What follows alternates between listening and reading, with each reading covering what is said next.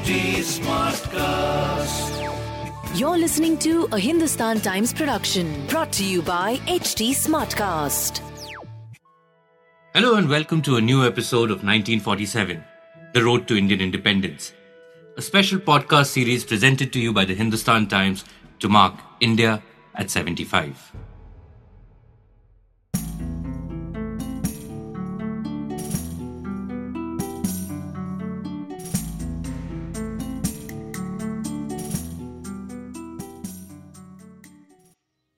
"1939 was a historic year. The war broke out in Europe, and the clash between different streams of the Indian nationalist movement broke out at home. Netaji Subhash Chandra Bose, the young political lion from Bengal, had joined the national movement and was inspired by Gandhi. But over the years, his differences with the Mahatma and his protégés sharpened over ideology and tactics. With his term as the Congress president for a second time curtailed due to internal maneuverings in 1939, and with a belief that the nationalist goal must be focused on defeating the British, Netaji decided to embark on his own path. Bose's decision to work with Germany and Japan, an enemy's enemy is a friend as the old adage goes, marked a striking departure from the nationalist consensus at home. His subsequent leadership of the Indian National Army inspired the young, and by creating a new, inclusive armed force to fight for independence, Bose pioneered a new form of struggle. But in 1945, Netaji died in a tragic and sudden air crash, bringing the curtains down on an illustrious political career and leaving historians with a bunch of counterfactuals. To discuss Netaji's role in the freedom struggle, INA, and his contested legacy, I'm delighted to welcome to this podcast the historian, the former parliamentarian, and Netaji's accomplished biographer, Sugata Bose. Sugata ji, of course, has a unique vantage point. He's also Netaji's grandnephew. Welcome, sir. Thank you very much. It's a pleasure to be on with Hindustan Times. So draw for us Netaji's early nationalist career. What was his role in the Congress through the 1920s and 30s? Subhash Chandra Bose resigned from the Indian Civil Service in 1921 and plunged into the non-violent, non-cooperation movement led by Mahatma Gandhi. On arrival in Bombay, he rushed to see Gandhiji at Mani Bhavan in Bombay. And after taking Gandhiji's instruction, he came across to Calcutta and took part in the nationalist struggle under the leadership of Deshabandhu Chittaranjan Das. For the next 2 decades, he took active part in all of the major movements, including the non-cooperation movement and the civil disobedience movement of the early 1930s. He, of course, spent long years in prison and exile. For example, in the mid-1920s, he was in Burmese prisons for 2.5 years. And in the 1930s, he spent a good bit of time in Europe as India's spokesman abroad from 1933 to 1936. He was always a step ahead of other leaders of the Indian National Congress.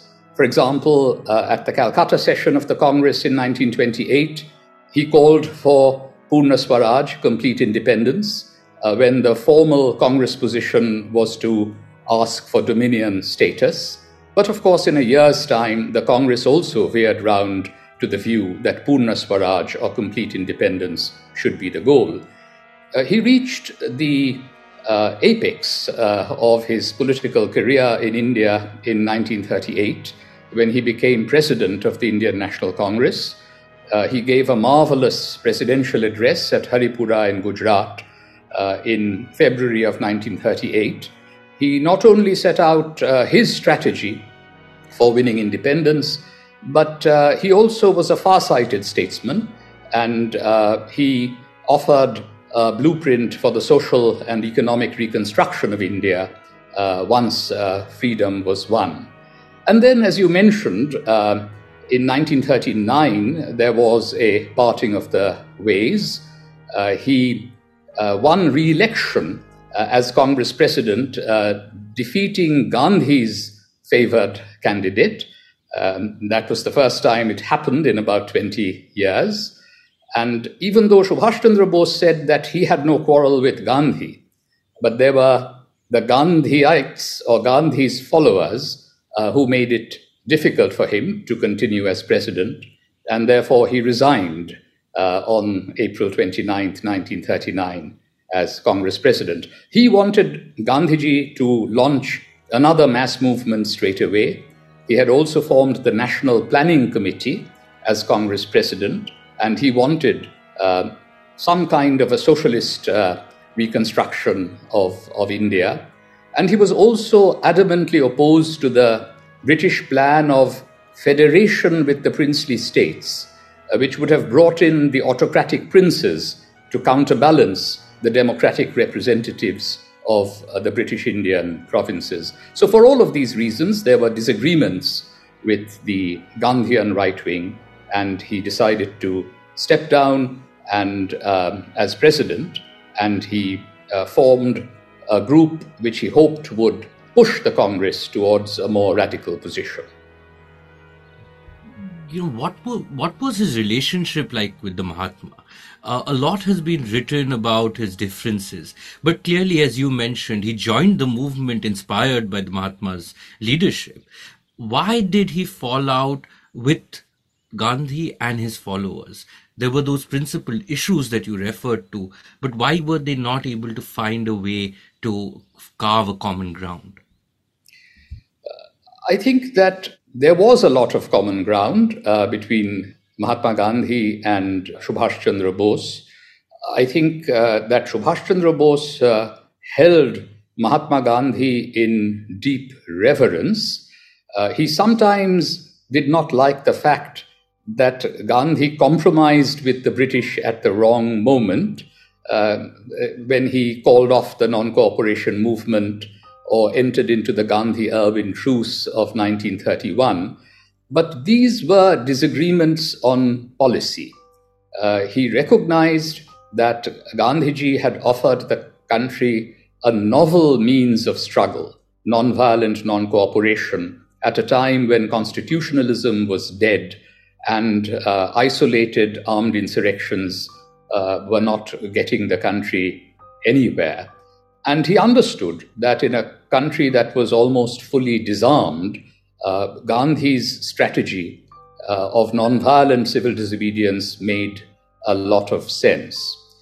Even after his victory as Congress president in the election of late January of 1939, Subhash Chandra Bose said that it would be a tragedy for him if he won the confidence of everyone else in India, but not the confidence of India's greatest man. So that was his position. And at that time, he kept saying that, let us come to an agreement. But Gandhiji, I think, was not very pleased that his authority had been challenged in 1939. And so even though Subhash Bose said that his disagreements were with some of his followers and not with him, they could not work out an understanding at that stage. But what I will say, this is of course a later story, that both of them came much closer in their aims and ideology once Gandhiji launched the Quit India movement in 1942. And after that, you will see that every statement that they made about each other was infused with the deepest respect. In fact, just before Netaji's escape from India, Gandhiji had written a letter, "You are irrepressible, whether ill or well. Do get well before going in for fireworks." That's fascinating. How did Netaji respond to the war? Netaji felt that this was an opportunity. An international war crisis was an opportunity for India to strike for Indian independence. And he had seen that during the 20 years that he had been in the movement, for freedom from 1921 onwards, India's civilian masses had rallied to the leadership of Gandhi. He himself had inspired students and youth alongside Jawaharlal Nehru. But he saw that India's soldiers were still loyal to the British King Emperor. And he felt that the Second World War opened up the possibility of reaching out to these soldiers, subverting their loyalty to the British King Emperor, and instilling in them a new allegiance to the cause of the Indian nation. And that is why he took the decision to escape from India in 1941 to raise an army of liberation abroad. He, as you said, he was imprisoned, he escaped in 1941, and then he goes to Europe. Take us through his international engagements in that period, both in Europe and then in Japan. Well, first of all, I should point out that he had spent quite a lot of time abroad between 1933 and 1936, and again briefly in late 1937 and the beginning of 1938. So he always believed that one should try and cultivate international support for the cause of Indian independence. But in 1940, he was in prison. At the beginning of July 1940, he was arrested by the British, put in Presidency jail, and therefore he had to go on a hunger strike in November of 1940. He told the British, "Release me, or I shall refuse to live." And he said, one individual may have to die for an idea, but his ideas will live on in others. The British decided to not have him die in prison, so they sent him to his home at 38 by 2 Elgin Road in Calcutta, where he was kept under very close watch. I have myself read the documents where there were about 14 intelligence agents reporting on him. And in early December 1940, he called my father, Shishir Kumar Bose, his nephew, who was a young medical student, and made him sit next to him on his bed and asked him a searching question. Amar ekta kaj korte parbe? Can you do some work for me? And what was going to be that work? It was to help him plan and execute the escape from India. So they confabulated for more than a month. A foolproof plan was made. And then on the night of 16th, 17th January of 1941, my father drove his uncle, his Ranga Kaka Babu as he called him, in his Wanderer car from Calcutta all the way to Gomo. In fact, on the first night, they went to a place called Barari near Dhanbad by early morning. Then Netaji, who was in disguise as Muhammad Ziauddin, a North Indian Muslim insurance agent traveling around on business, he was kept hidden during the day and then taken again the next night, the 17th, 18th January night, to Gomo Railway Junction. There my father saw him off, and Subhash Chandra Bose took the Delhi-Kalka mail up to Delhi, then the frontier mail to Peshawar. From Peshawar, he hitchhiked his way to Kabul. And then in Kabul, he was stuck for some time, but then he was able to get a passport in the name of Orlando Mazzotta, an Italian diplomatic courier. And in that disguise, he traveled to Moscow in the Soviet Union and then on to Berlin. At first, he thought he would raise an army of liberation which would come to liberate India from the northwest. But when Germany invaded the Soviet Union about 3 months later, in June of 1941, those plans had to be abandoned. And after Japan entered the war in Southeast Asia, he wanted to travel from Europe to Asia. It took some time for those travel arrangements to be made, but eventually he made an epic submarine voyage from Europe to Asia between February and May of 1943. It was a daring journey, and he arrived in Asia and took the leadership of the Indian National Army, formed the Azad Hind government, and fought for India's freedom. In your case, the personal and the political really come together, don't they? What were his meetings in Europe like? He met the Nazi leadership, including Hitler, right? He met Hitler once in May of 1942, and he, of course, wanted a declaration of Indian independence from Germany and Italy. Italy was more inclined to give such a declaration. He was deeply unhappy in Germany. He actually condemned Germany's invasion of the Soviet Union because it had upset all of his plans. In fact, he was probably the only person in wartime Europe who actually wrote letters to the German Foreign Minister Ribbentrop criticizing Germany's decision to attack the Soviet Union.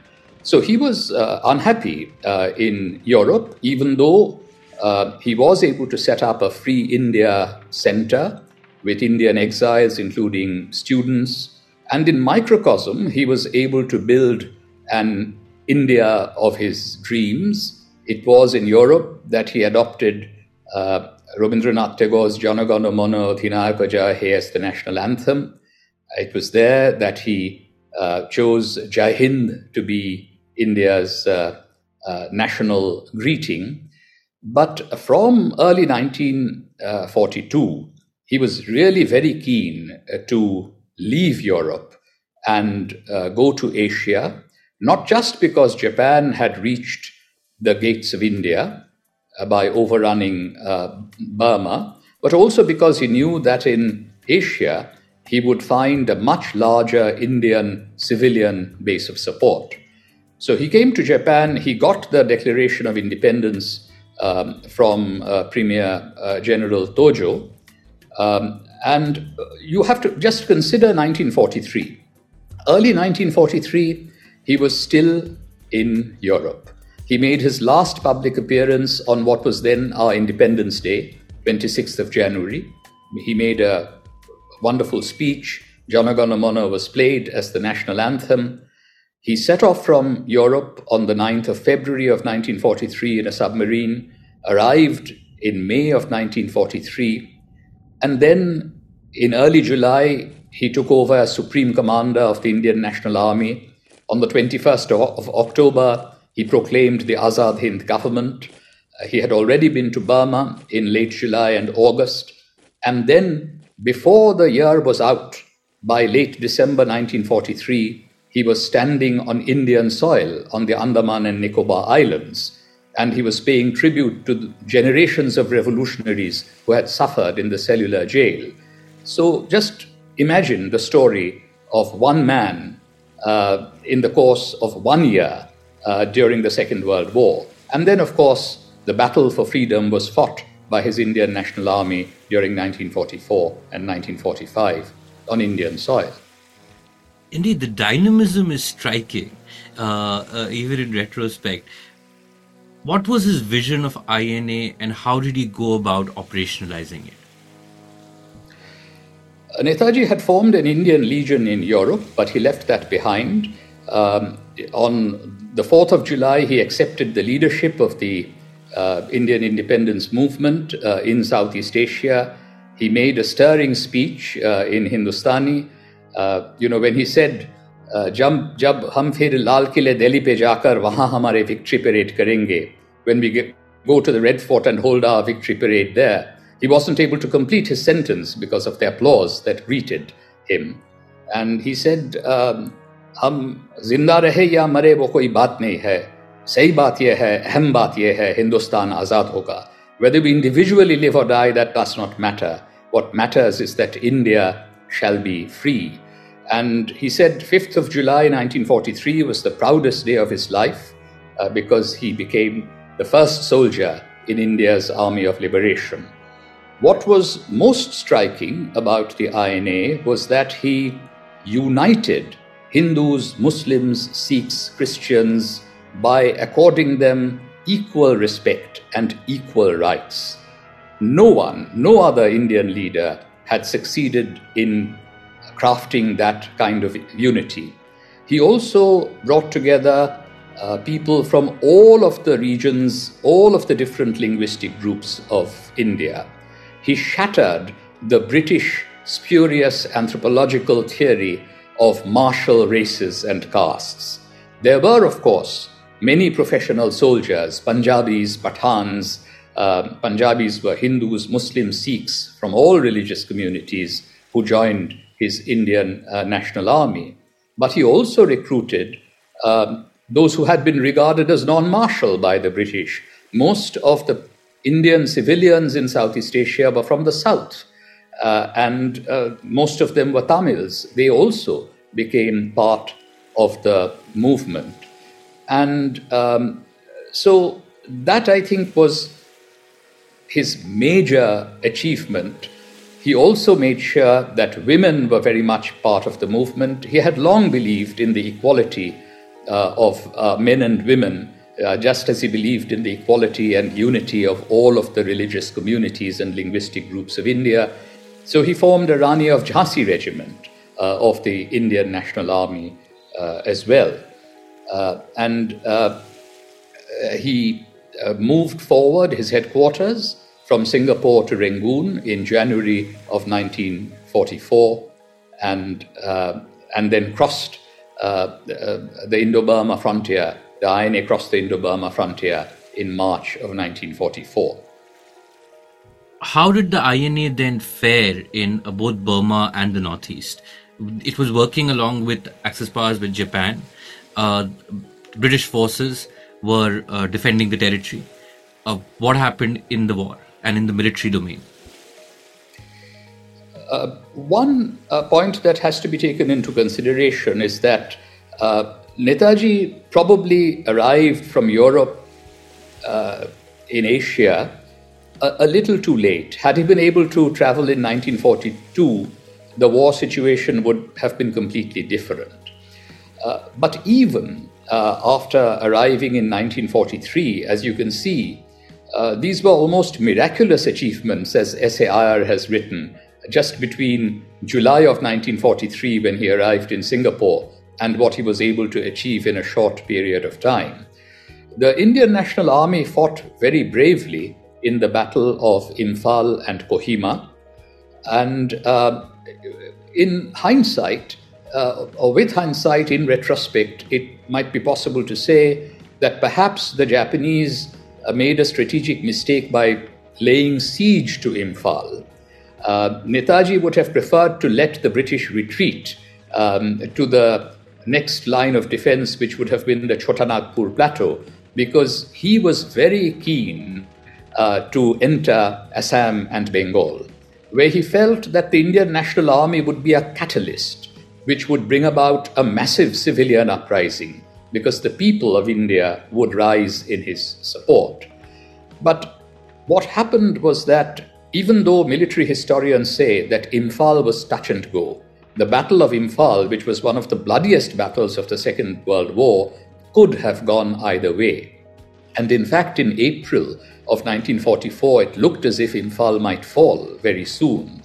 But the British were able to survive the siege, and that is largely because the British had American air support, while the Japanese were not able to give the Indian National Army, or indeed even their own Japanese forces on the ground, support from the air. And that is why ultimately, after 3 or 4 months, the siege of Imphal was broken, and eventually the Indian National Army was pushed back and had to retreat to Burma. But even in Burma, they fought very brave rearguard actions all the way up to April or May of 1945. And in fact, Netaji's retreat, with some of his soldiers, with the women of the Rani of Jhansi regiment, from Burma walking to Thailand, is in fact one of the most glorious episodes in our freedom struggle. And that has been described by S.A. Iyer, by Janaki Athinahappan, who accompanied Netaji during that retreat. So it was a stirring example of sacrificial patriotism, which would inspire Indians once they got to hear the entire saga, learn about the entire saga of the Indian National Army and its leader, Netaji Subhash Chandra Bose. Indeed, even after his death, it seems to have captured popular imagination like few other events. The INA trials in Delhi became a cause for popular mobilization, didn't they? And even Congress leaders who may have disagreed with Netaji's methods stepped up to defend those who were on trial. Yes, the British had tried to suppress all news and information about the Indian National Army during the Second World War. But they made a classic error of decision after the war ended. They decided to put on trial publicly at the Red Fort 3 officers of the Indian National Army.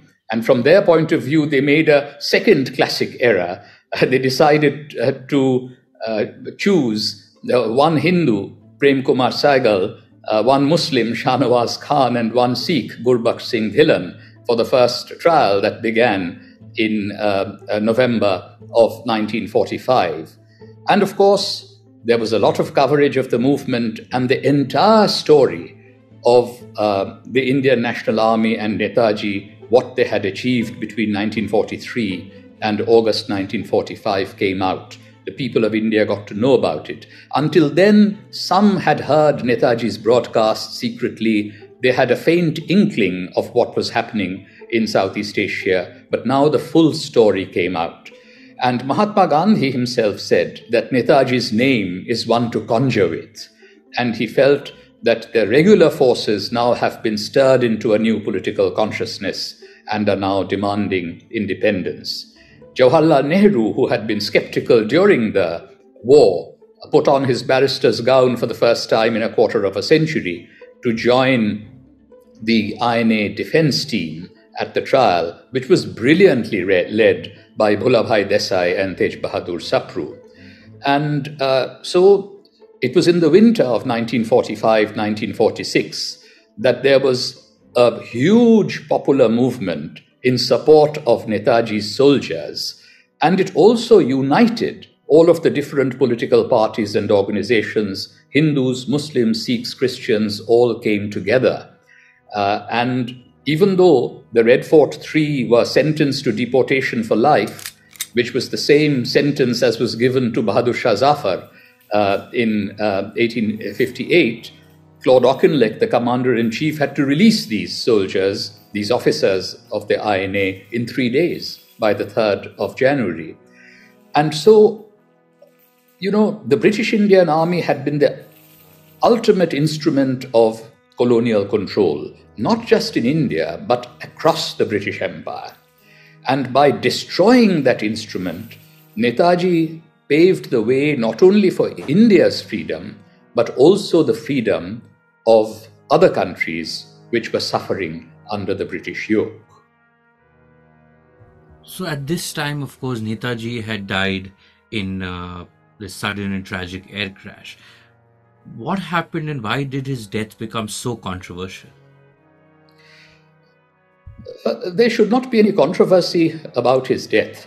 There is overwhelming evidence and the eyewitness testimony of so many that he died on the 18th of August 1945.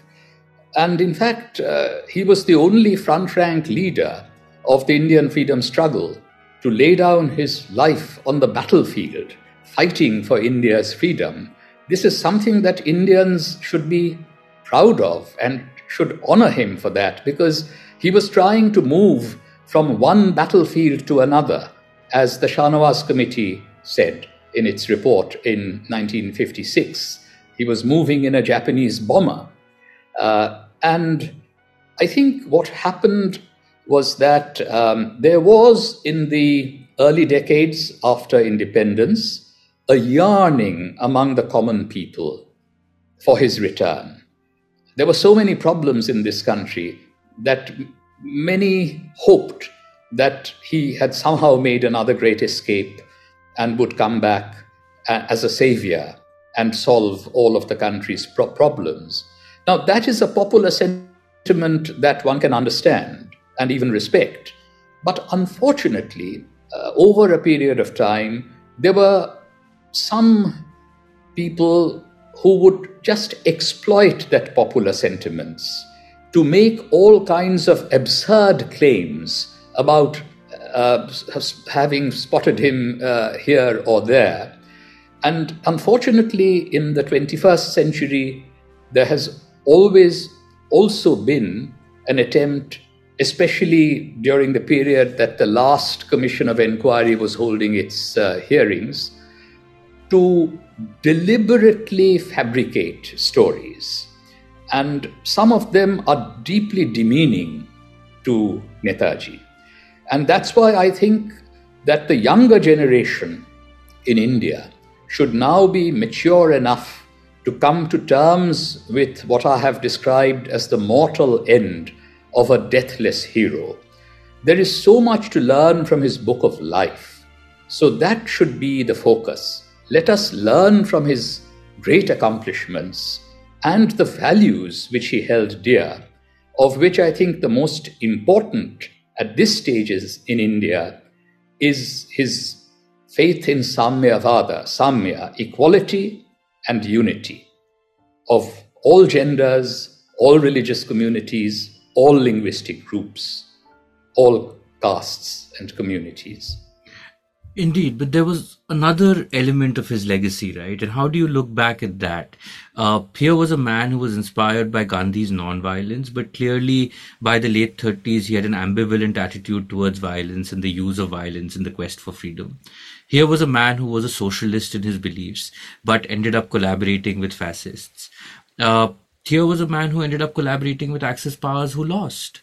What does all of this say about his political judgment? Do you think that it's important to also look at that element and how, or is this with the benefit of hindsight that people arrive at easy judgments?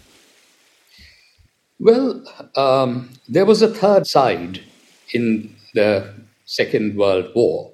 It wasn't just the Allies and the Axis powers. And that third side was composed of the colonized peoples of Asia and Africa. And Netaji Subhash Chandra Bose chose that side. He was simply taking advantage of an international war crisis. He wanted to take advantage of the conflict between what he called the old imperial powers and the new imperial powers to win freedom, not just for India, but also the other peoples of Asia and Africa who were suffering under British and also French, Dutch, and American imperial rule. And as I explained, it wasn't just a question of a simple adage of the enemy's enemy is my friend. The most corrosive aspect of our subjecthood was that there were Indians who were holding Indians in subjection. There were Indians who were fighting for the British rather than for the honor of India. And that he had changed. And to do that, he had to have access to these soldiers being held by the enemies of Britain. And let us not forget that Franklin Roosevelt had to shake hands with Joseph Stalin, the other mass murderer of the 20th century, in order to defend America's national interest. And therefore, Netaji also had to have dealings with a monstrous regime, such as that of Hitler, for the cause of India and India's national interest. I think it's something that we really need to bear in mind. And also just think, I'm talking to you sitting in Calcutta at Netaji Bhavan. I've talked about 1943. and the glorious achievements of Netaji during that year. But what else is 1943 in Bengal remembered for? The Great Bengal Famine, which was a man-made famine. Winston Churchill was culpable for the deaths of anywhere between 3.5 million and 4 million people in India. And Netaji was trying from Burma to send rice supplies, food relief, and those offers were being nervously suppressed by the British sitting in Delhi, while Churchill himself would not send any kind of relief in the form of food to suffering India. So these are aspects of the Second World War that we must also take into account. And therefore, without saying a word in defense of the monstrous regimes in Europe, what we can say is that it was for the freedom of the colonized peoples of Asia and Africa that Netaji Subhash Chandra Bose made the choices that he did. And I think those were the correct choices to make in the Second World War. Even Gandhi had said to Louis Fisher that your allies talk about freedom and democracy, but where is freedom and democracy for us in India? Agree or disagree with his methods, there is little doubt that Netaji was a transformative figure in India's freedom struggle. He left a legacy that India would do well to remember even today. He created an inclusive, diverse force of all ethnicities, all religions, both genders, and ensured that that force could challenge the might of the British Empire. Thank you so much, sir, for taking us through Netaji's life journey, for sharing both the personal elements of his struggle, but also the larger political prism with which he operated. Thank you very much. It's a pleasure to talk to you, and perhaps I should end with the greeting which Netaji gave us. Jai Hind. Jai Hind. At India at 75, that's a greeting that we must use, and remember that it was Netaji who gave us that greeting. Please stay with us on this journey as we explore the next phase in India's freedom struggle.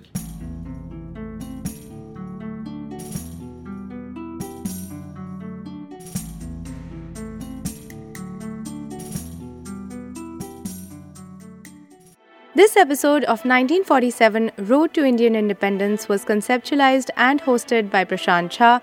It was produced by Deepthi Ahuja. The sound design and editing is by Amrinder Singh. For more updates on this podcast, follow HT Smartcast on Facebook, Instagram, Twitter, YouTube and LinkedIn. To listen to more such podcasts, log on to htsmartcast.com. This was a Hindustan Times production brought to you by HT Smartcast. HT Smartcast.